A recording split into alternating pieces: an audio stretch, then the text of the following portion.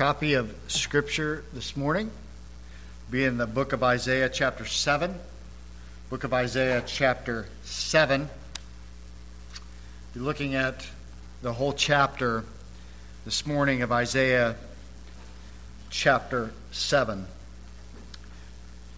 I'll be reading from the English Standard Version this morning, Isaiah chapter 7, beginning in verse 1. In the days of Ahaz, the son of Jotham, son of Uzziah, king of Judah, Rezin, the king of Syria, and Pekah, the king of Remaliah, the king of Israel, came up to Jerusalem to wage war against it, but could not yet mount an attack against it. When the house of David was told Syria is in league with Ephraim, the heart of Ahaz and the heart of his people shook as the trees of the forest shake before the wind. And the Lord said to Isaiah, "Go out to meet Ahaz, you and Shear-Yashub, your son, at the end of the conduit of the upper pool on the highway to the washer's field. And say to him, be careful, be quiet, do not fear, and do not let your heart be faint because of these two smoldering stumps of firebrands, and the fierce anger of Rezin and Syria and the son of Remaliah, because Syria with Ephraim and the son of Remaliah has devised evil against you, saying, let us go up against Judah, terrifying it, and let us conquer it for ourselves, and set up the son of Tabeel as king in the midst of it. Thus says the Lord God, it shall not stand, and it shall not come to pass. For the head of Syria is Damascus, and the head of Damascus is Rezin. And within 65 years, Ephraim will be shattered from being a people. And the head of Ephraim is Samaria, and the head of Samaria is the son of Remaliah. If you are not firm in faith, you will not be firm at all. Again the Lord spoke to Ahaz, ask a sign of the Lord your God. Let it be deep as Sheol, or as high as heaven. But Ahaz said, I will not ask, and I will not put the Lord to the test.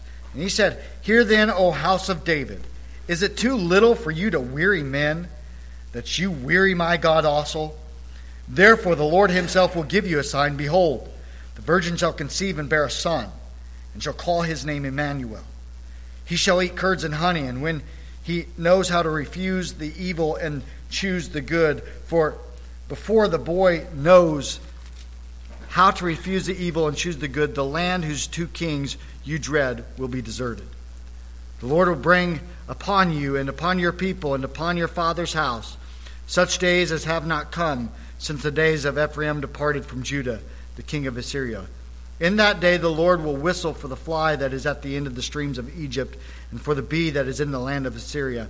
And they will all come and settle in the steep ravines, and in the clefts of the rocks, and on the thorn bushes, and in all pastures. In that day the Lord will shave with a razor that is hired behind the river, the king of Assyria, the head and the hair of the feet, and it will sweep away the beard also. In that day a man will keep alive a young cow and 2 sheep, and because of the abundance of milk that they give, he will eat curds, for everyone who is left in the land will eat curds and honey. In that day every place where there used to be 1,000 vines worth 1,000 shekels of silver will become briars and thorns. With bow and arrows a man will come there, for all the land will be briars and thorns. And as for all the hills that used to be hoed and with a hoe, you will not come there for fear of briars and thorns, but they will become a place where cattle are let loose and where sheep tread. May God bless the reading of his word this morning. Last week we started this series that I'm calling an Old Testament Christmas, where we are going to be looking at the Old Testament scriptures concerning the coming of Jesus Christ. Throughout the Old Testament, God provides prophetic glimpses of the one whose coming we celebrate at Christmas time. Last week we looked at Genesis chapter 3. Today we look at Isaiah chapter 7, which is this famous promise of the coming of the child, Emmanuel, which means God with us, whom we know as the Lord Jesus Christ. I'm sure that most of you probably have your Christmas tree up. Some of you perhaps do not. We've had a fake Christmas tree for several years, and for the last few years I have had thoughts of a real Christmas tree. And then I start to think about it. I start to think about all the pine needles and all the resin. And then I start to think, well, what is it going to be like getting that tree through the front door and into its stand without all the pine needles falling off and without me sinning, of course. Regardless of what kind of tree you have, there's just something about Christmas. As adults, it brings back childhood memories. Some of you know that I grew up pretty poor. My father was a drunk, rarely held down a job, and eventually he and my mom divorced. My mother often worked 3 jobs to support 5 kids. And so oftentimes at Christmas, we didn't have a whole lot of gifts. I can remember one Christmas my dad had quit his job. He went out and got drunk and bought these big candy canes and put them on the TV and thought that that would make up for everything that he had done. My mother took our Christmas tree, and if you know my mom, some of you have met her, she's not very tall. And I remember her grabbing this Christmas tree and opening the door of our trailer and throwing the tree outside and saying, "I guess we will not have Christmas then." I don't tell you that for you to feel sorry for me. I tell you this story to say, even though I had some rough Christmases growing up, I was still excited for Christmas. Something about the lights and all the decorations seemed to make the bad times fade away. It brought joy. And even now, as an adult, I think back to that joy that Christmas brought, and I think, isn't that what Christmas is supposed to do? Bring light into the darkness and joy into the world. It seems like when we're young, it doesn't take much to get us into the Christmas spirit and all is well in the world, but the older we get, we become more realistic. We know it's going to take more than some decorations to give us joy and hope. And I don't know if that is necessarily a bad thing, but I think we often miss what Christmas truly is. If we truly need hope, then it won't be supplied to us by the best of Christmas trees, nor the greatest of Christmas movies, which, by the way, is Elf. What the tree and the movies and the singing and all the feel-good stories do for us is it allows us to escape for a little bit, a little while, but they don't give us hope. And here in Isaiah chapter 7, the people of God are in serious trouble, and their future looks bleak. However, right in the middle of their fear-filled season of life, God delivers a message and a sign of hope. This is not a Christmas tree hope. This is not an idea that they can escape from the real world. This is a declaration that a virgin will bear a son and call his name Emmanuel, which means God with us. The whole point of this text is about hope. It's not a decorative distraction. It is something to just make us, it's not just something to make us feel good kind of hope. No, it's the source of hope. It's Jesus is the source of hope and joy for hurting people, and not just in Isaiah's day, but in our day.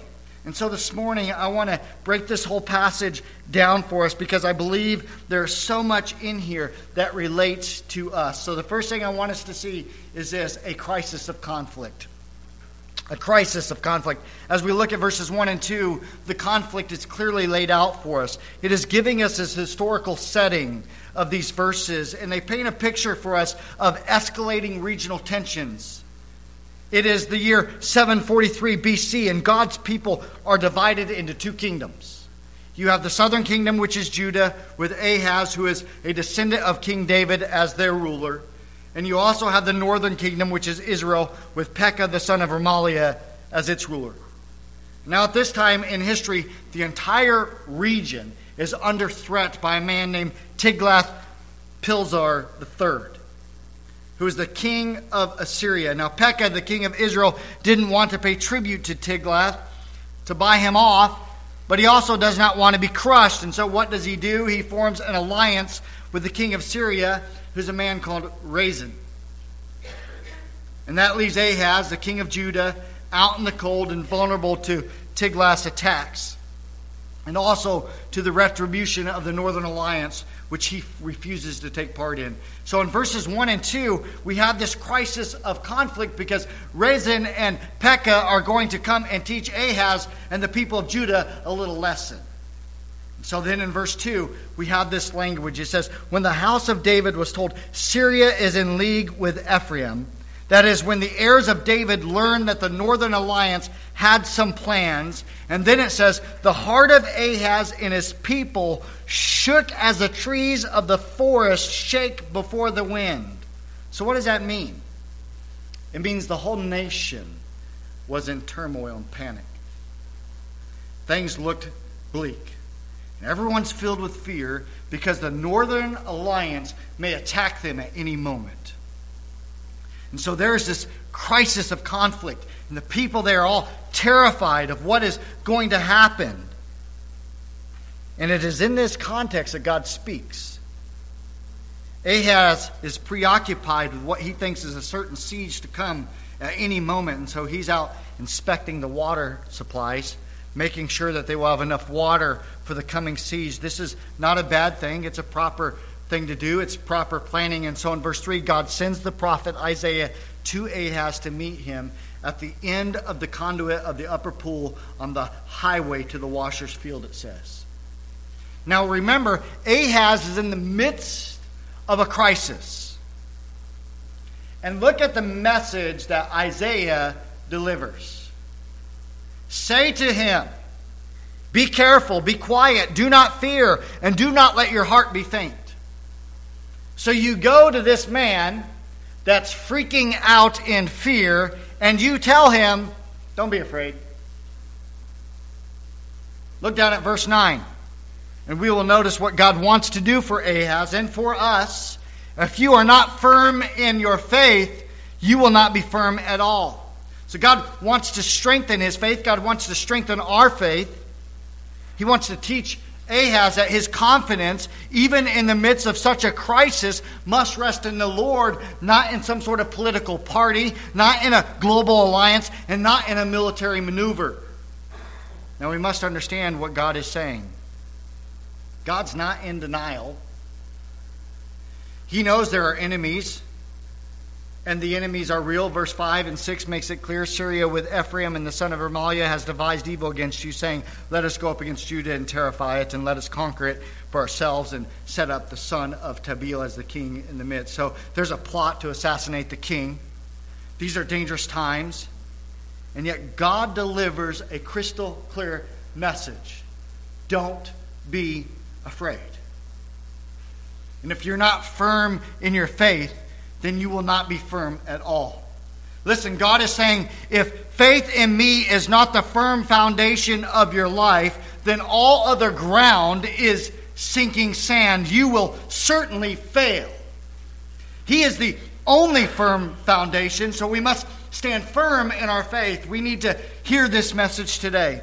We live in difficult and challenging times. The stuff that is going on with Ahaz reads like it could be on CNN or Fox News or whatever you watch. Whether our fears are political or whether our fears are personal, we find that we must fight our fears and fight for faith, especially during the Christmas season. If that's you this morning, I want you to be encouraged because I believe this passage will strengthen us to help us fight for faith. What I am saying to you is that when you are in a crisis of conflict, that is the time for your faith to be strengthened. And so we've seen this crisis of conflict, but how is faith going to be strengthened? Let's see that God assures a faithful remnant will be preserved. God assures a faithful remnant will be preserved. Now I know what you're thinking. You're perhaps thinking, well, where is that? I don't read that in these verses. You might be saying, I don't see that. And this is where looking deeper into Scripture gives us some insight. Look again at verse 3. Isaiah is told to take his son with him for the confrontation of Ahaz at the end of the upper pool.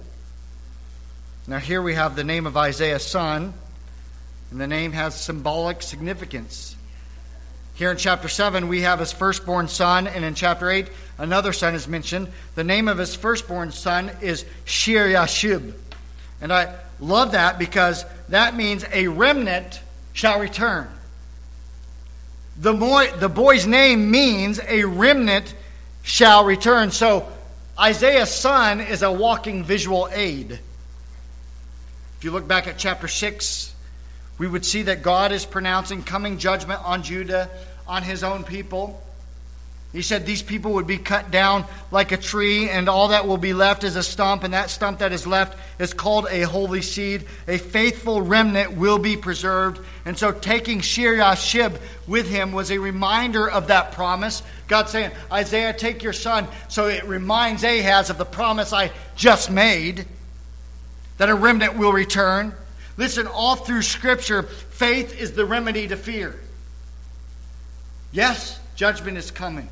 Yes, there's difficult days ahead. Yes, there's going to be all kinds of problems. But God still loves his people. God is committed to his church. And we can either focus on the problem or we can focus on the solver of problems. Listen, church, Jesus told his disciples, don't be afraid. I will build my church, and the gates of hell will not prevail against it. We can either sit back and cower in fear, afraid of what may come next, or we can exercise our faith and know that the call of Jesus Christ is greater is he that's in me than he that's in this world. And we can storm the gates of hell, understanding that the forces of darkness and evil have no chance against faith. Or we can sit back and cower in fear and say, I don't know what's coming. I don't know what's coming, God. I'm so afraid of the uncertainty of tomorrow, God. I'm so afraid to step out in faith, God, even though that you've commanded us as a church to storm the gates of hell. Listen, the gates of hell, that a gate is defensive. We are called to go to the gate and storm the gate of hell. And he says in his word that they will not prevail against us. That's faith. Because faith casts out all fear. God is committed to his people, and he's committed to his church. Stay with me because it's going to get good. Thirdly, we see that the kingdoms of men will be destroyed. The kingdoms of men will be destroyed. Man looks around and he sees world powers and all these things knocking on the door, but God sees smoldering stubs of wood that will soon be burned up and vanish away. That's the point of verses 4 through 9. Don't be afraid is the command. And God then calls Pekah and Rezin names. He calls them names. They are two smoldering stumps of firebrands. You've heard the saying, where there is smoke, there is fire. Well, in this case, there's plenty of smoke, but there is no fire.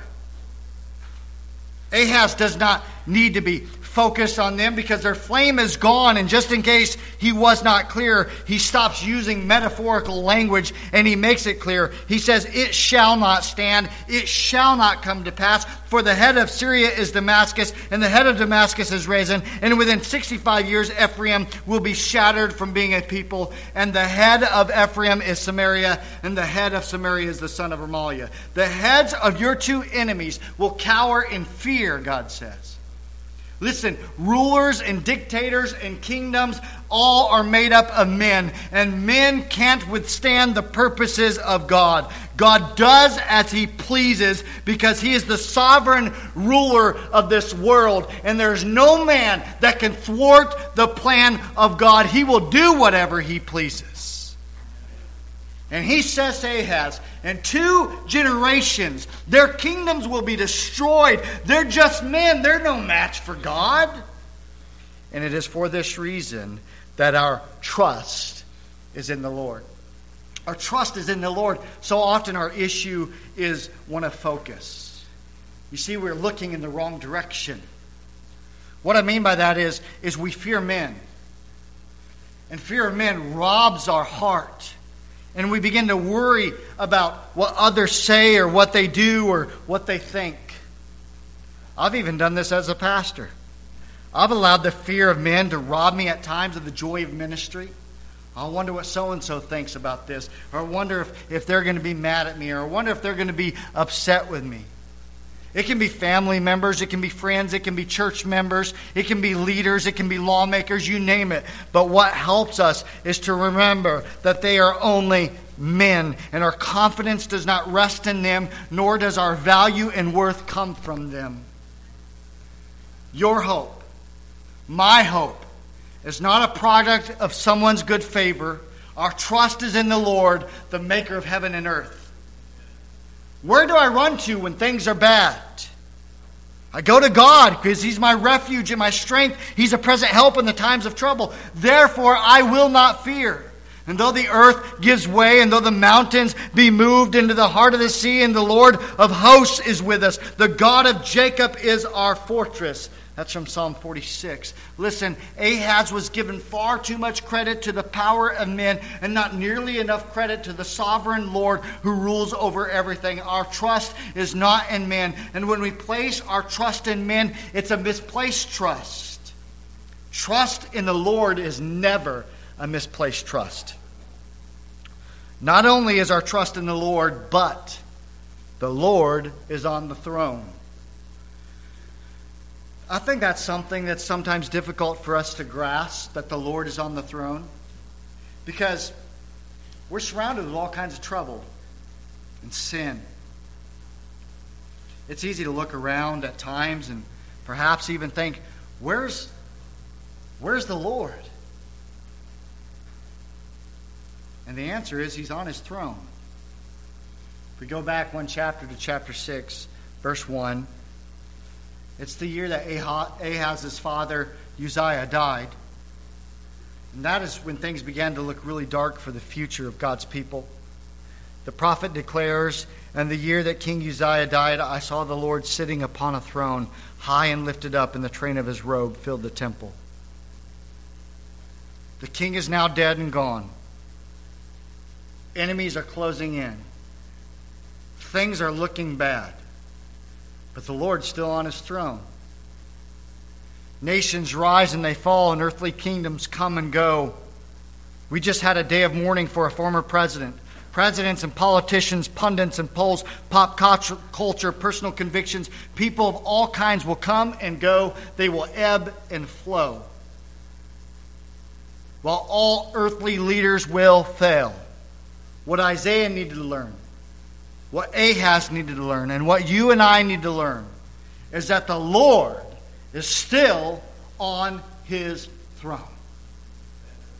No matter your circumstances, no matter how hard your life gets, no matter the troubles and the sorrows and the sacrifice and the pain, no matter the hurts and the tears and the sadness and the suffering, the Lord is on His throne. On Christ, the solid rock I stand. All other ground is sinking sand. Listen, we stand where we are most secure, and that is in our faith in Jesus Christ, knowing that Jesus is on the throne. Bear with me, church, because we're almost to the good part. We're almost there. Now we see this question, because this is sometimes a question that we have. Is it ever okay to ask God for a sign? So we say, asking God for a sign? Question mark. Notice the Lord has given two assurances to strengthen Ahaz's faith. A remnant's going to be preserved, and the kingdoms of men are going to be destroyed. And now the Lord gives him yet another encouragement, another reminder of the faithfulness of God. Look what He says to him in verses 10 through 17. The Lord invites Ahaz to ask for any sign that he can possibly come up with that would help his faith and help him to understand that God would protect His people. Now, I want you to stop and think about this for a moment. God says, ask for any sign that you can think of. Let it be deep as Sheol or high as heaven. Wow. God's offering to Ahaz a blank check. You can fill in any amount. His only limitation is his imagination. Can you imagine this? What an unbelievable offer. What would you do? God says, ask me for any sign, I'll do it. Even more unbelievable is Ahaz's response. God says, ask me for any sign. Ahaz, he's super spiritual. He says, I will not ask and I will not put the Lord to the test. What in the world is that? I mean, I don't know if when you're reading, you read, God says to Ahaz, you ask for any sign that you want, and Ahaz comes back with, I'm not going to put God to the test. I mean, that's not what I would be doing.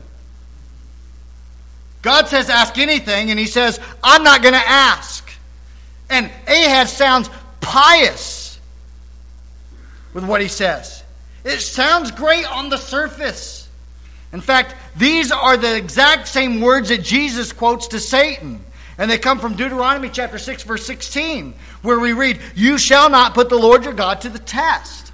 But let's be clear, the devil was tempting Jesus, and Jesus refused to put the Lord to the test. And it was an act of faith and submission to God by Jesus Christ. He was not going to take the easy way out like Satan wanted him to. Instead, he was going to obey God. However, when Ahaz is invited by God himself to ask for a sign that would encourage him and strengthen his faith, Ahaz appears pious, but in reality, he is expressing his unbelief. What appears to be religious piety is actually irreligious piety. Ahaz sounds pious, but we know from the book of Kings that he was a wicked unbeliever. He was trapped here. If he asked for the sign, he would be submitting to the prophet. If he did not ask, everyone would know that he did not believe. And so that is why he said he would not tempt God. The verb tempt or test is used in a number of ways. If a human tempted God, it would usually mean in rebellion, tempting as a challenge, coming without fear, wanting, or proof. Ahaz pretended piety, and he said, I'm not going to test God. So it's irreligious piety, because it lacked any faith at all. Ahaz refused out of fear, not because of his faith. God offers mercy, and Ahaz spits in the face of God. God, you can keep your signs for yourself. Now, before you get carried away, before you go, I can't believe that Ahaz would do such a thing, ask yourself, how often have we done similar? How often have we rejected the sweet offers of grace and mercy from the Lord? I'll even go one step farther. How often has the Lord placed someone in your path to deliver grace or mercy to you, and you rejected it? How often? How often has someone come to you, moved by the Spirit of God, to deliver to you grace or mercy, and you go, nope, I can do it. I learned long ago that irreligious piety gains me nothing. So, just a hint, don't offer me something if you don't want me to take it. Because I'm going to take it. I'll take, and listen, I've taken things I don't even like.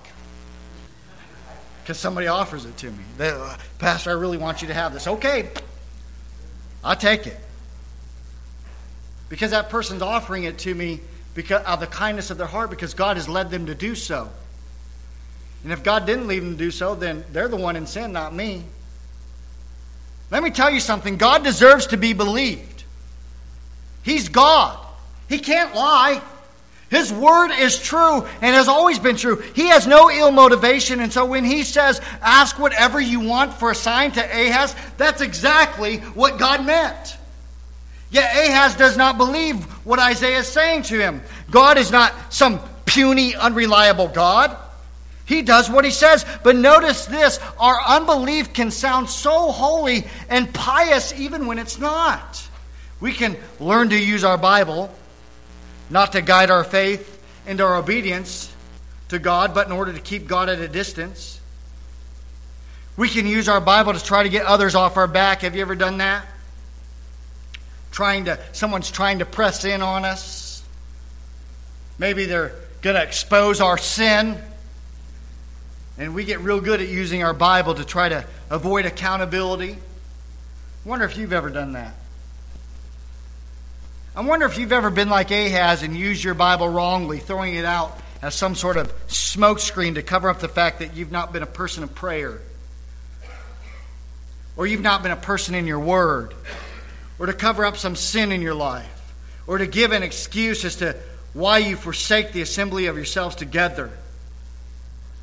Some people haven't really prayed in years, but they're certainly good at using their Bible to cover that fact up. I found that so often we're good at flipping the switch when we need to. And so we can come across like all holy sounding. We know the right words to say, but it's just a cover for a cold, dead heart that's captivated by fear and unbelief, and it's been so for far too long. We're good at irreligious piety. Now listen, this is the situation that Ahaz is in. But God still has mercy. Because we see Ahaz has a heart that's held captive by fear and unbelief. Perhaps like some of ours this morning. And so because of this, he refuses God's offer to strengthen his faith. Because in reality, he has no faith. And yet, despite his unbelief, despite his lack of faith, he still sees God's mercy and kindness towards sinners in the promise of his presence. And this is so great. Because even though Ahaz lacked belief and faith in God, God, without Ahaz's permission, stoops down to give him a sign anyway. I'm sure it's not the sign that Ahaz would have chosen if he had actually chosen a sign. However, this is a sign that would speak light into the darkness and the presence of God into the world. Just look at the word of Isaiah in verse 13. Hear then, O house of David, is it too little for you to weary men that you weary my God also? It's as if he's saying, have you so easily forgotten my promise of a Messiah? And he says, is it too little for you? I sense the anger in Isaiah's voice that Ahaz would dishonor God. And then he says to weary men, Isaiah is speaking of himself and his fellow prophets whom Ahaz misused and slighted. And this should cause faithful ministers of God's word that are under the world indignities to take comfort. And then look at what he says. That you will weary my God also. Isn't it interesting that Isaiah says, my God? The God he serves. And not Ahaz's God. Because of Ahaz's failure to believe. But praise be to God. The marvelous promise comes in verse 14. Therefore, the Lord himself will give you a sign. Behold, a virgin shall conceive and bear a son, and shall call his name Emmanuel. Now, Matthew chapter 1, verse 22 quotes this passage of Scripture, and it refers to the birth of Jesus Christ to the Virgin Mary. Jesus is Emmanuel. He is the presence of God with us. However, in relation to this verse in Isaiah, many commentators go absolutely nuts trying to figure it out. Here's the problem that most are faced with. The birth of this child is meant to function as a sign to Ahaz. The intention is that his faith would be strengthened in the face of a dire situation. But how can the birth of Jesus Christ, 734 years after the fact, be any kind of sign to Ahaz? So that's a question. And all these scholars come up with all kinds of explanations for this to try to resolve the difficulty. There are several explanations. I'm not going to go through them all, but they all have one thing in common, and that is that they believe that there is a near fulfillment of prophecy and a far fulfillment when it comes to this prophecy in particular. So in this case, it would mean that this prophecy would have to be fulfilled during the time of Ahaz, and that it also refers to Jesus. One of the explanations that is most widely accepted is that this prophecy is a reference to one of Isaiah's sons. There are two sons that are mentioned by name. The one here in chapter 7, and then another in chapter 8. Both of them have symbolic names, and so maybe one of them is a future type of Emmanuel. However, there's no suggestion of that in the text, nor in the context of the chapter. In chapter 8, verse 8, when Emmanuel is used again, it's used as a synonym for either God or the Davidic king, and not for Isaiah's son, because it is Emmanuel who possesses the land. It is the land belonging to him. Then Isaiah chapter 11, the prophet will write, "For unto us a child is born, and unto us a son is given. However, this is not an ordinary child. The government shall be on his shoulders. His name shall be called Wonderful Counselor, Mighty God, Everlasting Father, and the Prince of Peace." So again, this can't be speaking of Isaiah's son. The promise of Emmanuel can only point to Jesus Christ. His supernatural birth is one major sign that signifies that Jesus is Emmanuel in the real and true sense, and not just that God is in some way with his people. The doctrine of the incarnation is that God came into this world, that he became flesh. Jesus is not a mere mortal. His words are the words of God and to be believed. This was the whole point. The presence of God. That God is with us, incarnate in Jesus Christ. With us in the sense that he is on our side. Nature reveals that God is above us. The law reveals that God is against us. But the gospel reveals that God is with us to defend from the power of sin and to deliver us from the penalty of sin. That's the point in all of this. God being with us. Ahaz says, "I'll bring an army." But God said, "I'll bring a child." He's with us. He is God. It's not Assyria with us, or God without us, or God against us, but God with us. I love what Charles Spurgeon said about this passage of Scripture. Emmanuel, God with us in our nature, in our sorrow, in our life work, in our punishment, in our grave, and now with us, or rather we with him, in resurrection, ascension, triumph, and second advent splendor. May we never forget that the presence of God is with us. God with us. The last thing I want to share with you this morning is this. God will save his people. God will save his people. Here's a question. How is something that is way off in the future going to strengthen the faith of Ahaz? Let me just say, I don't think the answer to that question is really that difficult. And I fail to understand why commentators do interpretive gymnastics to explain this passage of Scripture. The answer is really simple, especially when we stop and consider that the hope of heaven, which is in the future, strengthens our faith. And furthermore, there's nothing that strengthens one's faith more than the promise of a coming Savior. Fearful hearts are comforted. Dread is stilled and unbelief is turned to faith when the Word of God focuses our eyes on the Savior, the Lord Jesus Christ. Yes, judgment is coming. In fact, it will come in just a few years. The historical record reveals this. 2 years later, in 732 BC, Assyria destroyed Syria. 10 years after that, Assyria takes Israel captive. And then 65 years after that, as verse 8 predicts, 669 BC, the Assyrian king, Ashurbanipal, repopulates Israel with the foreigners, with the remaining Israelites that were left in the land, and they begin to intermarry. And as a result of that, the Samaritans, who the Jews called half-breeds, came into development.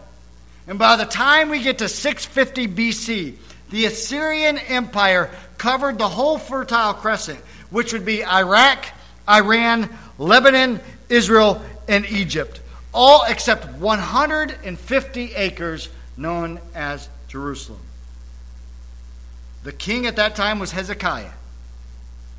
And in order to keep Sennacherib from taking Jerusalem, he had a tunnel excavated that was 600 yards through solid rock so he could get water into the city. And then by 587 BC, Babylon takes Judah captive. So yes, Ahaz, there are hard days ahead. Yes, there may be hard days ahead for you. But God makes it clear that in His sovereignty, even those dark days work together for the good of those who love Him and are called according to His purpose. God is always working out His plan. And here, from among His remnant people, He's going to preserve one little obscure family. They will be forgotten all about. They're going to eventually emerge from the house of David. And one day on census day, they will make their way from Nazareth to Bethlehem. And there, the virgin will bring forth a son. And he will be called the Son of the Most High. The Word made flesh dwelling among us. Emmanuel. God Himself is with us. But that's not the best part. The best part is He will save His people. That's the best part. He will save His people not temporarily, not to get them out of the earthly trials like Ahaz was hoping. No, God is going to give something way more wonderful. Ahaz, you're worried about Tiglath and Rezin and Pekah and all these earthly kings with their earthly empires. There's a deliverance that you need that can only be found in the child that is to come in the fullness of time, born of a woman, Emmanuel, who is the Lord Jesus Christ. So what's the conclusion? This is a lesson that we need this Christmas. The message that we celebrate at Christmas time is that not God is going to show up and rescue us from all of our troubles and sorrows and hurts and pains or suffering.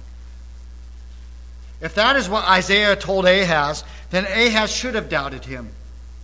But that's not what Isaiah proclaimed. We should never trust anyone that tells us that God has come to make us healthy, happy, and prosperous, because that's not the gospel. God's promise is not that everything will be great in this life. In fact, the promise is not even that everything will be good in this life for those who love God. That's not the promise.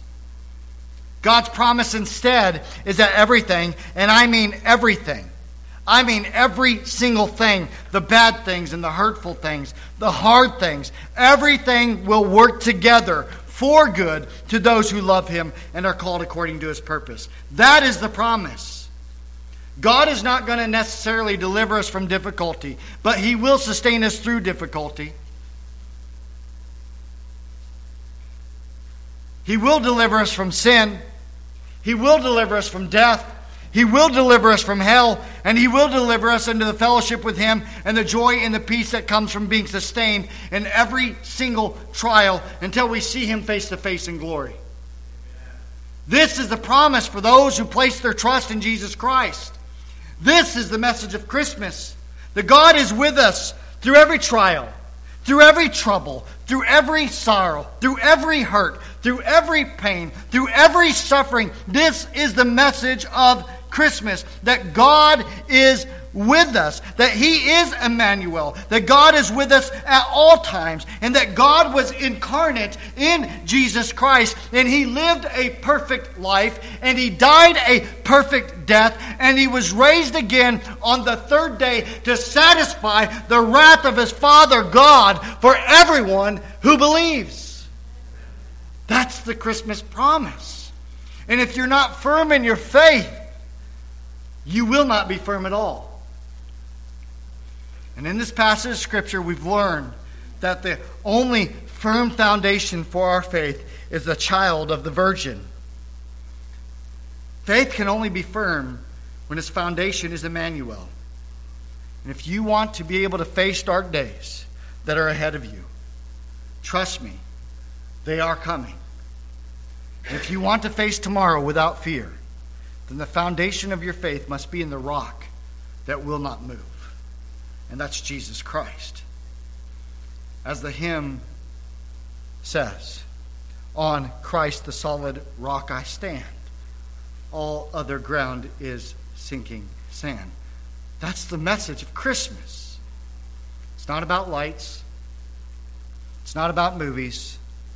It's not about the tinsel and the trees. I love all of those things. But that's not Christmas.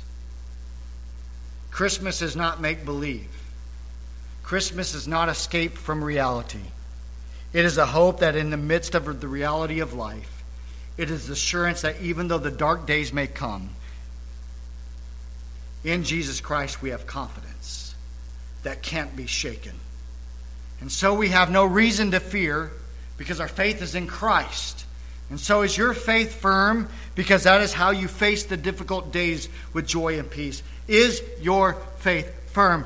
Firm in your faith. Firm through it all, knowing Emmanuel, he is with us. May the Lord help us this Christmas to fix our eyes on Emmanuel, the Lord Jesus Christ, who is God with us, that in him we might find hope to the praise and the glory of his great name. Do you know him today? And are you truly trusting in him? That's the question. Do you know him? And are you truly trusting in him? How firm is your faith this morning? Because without it, you will surely fail. Let's pray.